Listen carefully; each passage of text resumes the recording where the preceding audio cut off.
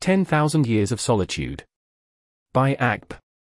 This is a link post for the article 10,000 Years of Solitude, written by Jared Diamond for Discover magazine in 1993, 4 years before he published Guns, Germs, and Steel.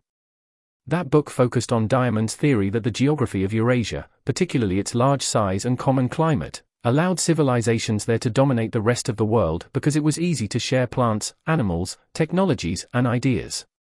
This article, however, examines the opposite extreme. Diamond looks at the intense isolation of the tribes on Tasmania, an island the size of Ireland. After waters rose, Tasmania was cut off from mainland Australia. As the people there did not have boats, they were completely isolated, and did not have any contact, or awareness, of the outside world for 10,000 years. How might a civilization develop, all on its own, for such an incredible period of time? Quote. If you ask any anthropologist to summarize in one phrase what was most distinctive about the Tasmanians, the answer will surely be the most primitive people still alive in recent centuries. End quote. The entire material corpus of Tasmania only amounted to 24 items in total, and did not include mounted stone stools, bone tools, or any clothing at all. Despite average low temperatures in winter of 41 degrees Fahrenheit, the Tasmanians were completely naked. In addition to the poor quality of tools in Tasmania, they also refused to eat fish, which were plentiful in the waters around the island. The material culture and well-being of the Tasmanians was significantly worse off than that of the Australians. Quote.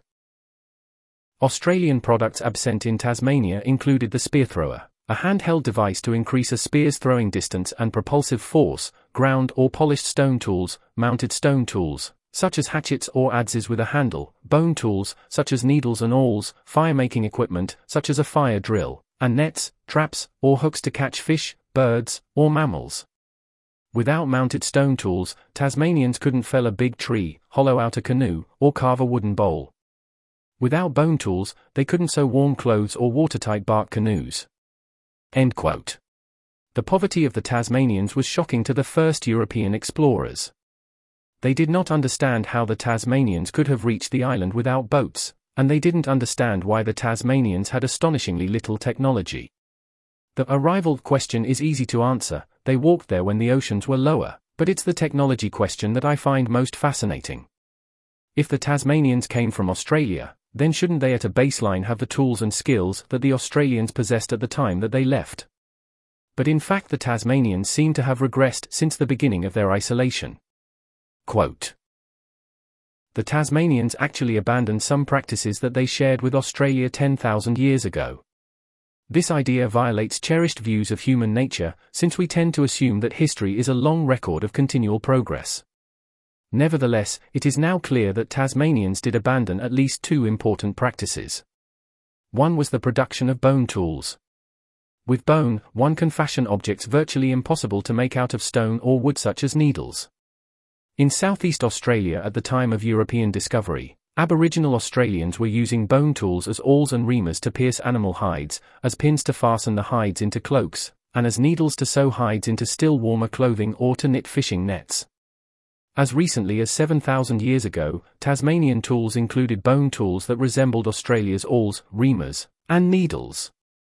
Thereafter, the variety of Tasmanian bone tools gradually decreased with time until they finally disappeared around 3,500 years ago. That seems a significant loss, because warm clothing sewn with bone needles would surely have been useful in Tasmanian winters.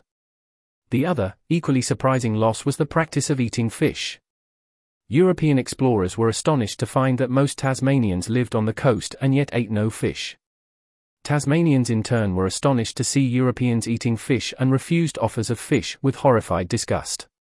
Yet remains at archaeological sites show that Tasmanians used to catch many fish species, which accounted for about 10% of their total calorie intake. Most of the species they caught are still common and easy to catch in Tasmanian waters today. End quote. Over the millennia the Tasmanians developed cultural practices that left them worse off than they were before, and their isolation prevented them from fixing these mistakes. Quote. In the closed system of the Tasmanians, maladaptation might have a better chance of surviving simply because of the lack of better competing neighboring communities. If fish were not caught for several generations, much of the skill, technology, and ethnoscience concerned with their capture might also be forgotten. The isolated Tasmanians, unlike a group of tribes in a similar size portion of a continent, would have had no opportunity of relearning such skills from neighbors even if they had wanted to. End quote. The Tasmanians were not the only culture to develop these maladaptations, but they were unique in that they were unable to relearn their lost skills. Quote. One example involves Pacific Islanders who chose not to eat pigs, although the pig was their sole large domestic animal and a significant protein source. In several cases an island society decided to taboo pigs and killed them all. But in a society closely connected with many other societies, such losses are more likely to be only temporary. Either people see their neighbors continuing the practice and repent their folly, or people without the practice are outcompeted or conquered by people retaining it. Pacific Islanders who killed their pigs eventually came to their senses and bought pigs again from other islands. In Tasmania's isolation, though, cultural losses were irreversible. Inventions don't just get adopted once and forever, they have to be constantly practiced and transmitted, or useful techniques may be forgotten. End quote. Diamond's arguments in this article mirror those of Guns, Germs, and Steel, and his telling of the decline of the Tasmanians is gripping. The article elaborates on this thesis, with many more examples and comparisons to other societies that developed similarly counterproductive taboos, but did not suffer the same isolation and were able to fix their mistakes. The article also contains two other threads that I did not summarize here. One is the religious beliefs and worldviews that formed among the Tasmanians, who thought that they were the only people to exist, and the second is a graphic description of the brutalities the Europeans committed after they came in contact with the Tasmanians. I wanted to focus this summary on the technology of Tasmania, but I highly recommend reading the full article for those other details. Sadly, Discovery Magazine's website leaves a lot to be desired. It's clear they just threw the article from print online without checking any of the formatting. There are no line breaks at all in the online version. If this bothers you enough, then you can copy the article into some other text editor. There are characters for line breaks there, but they just don't render properly on their website. This article was narrated by Type 3 Audio for Less Wrong. It was first published on August 15, 2023.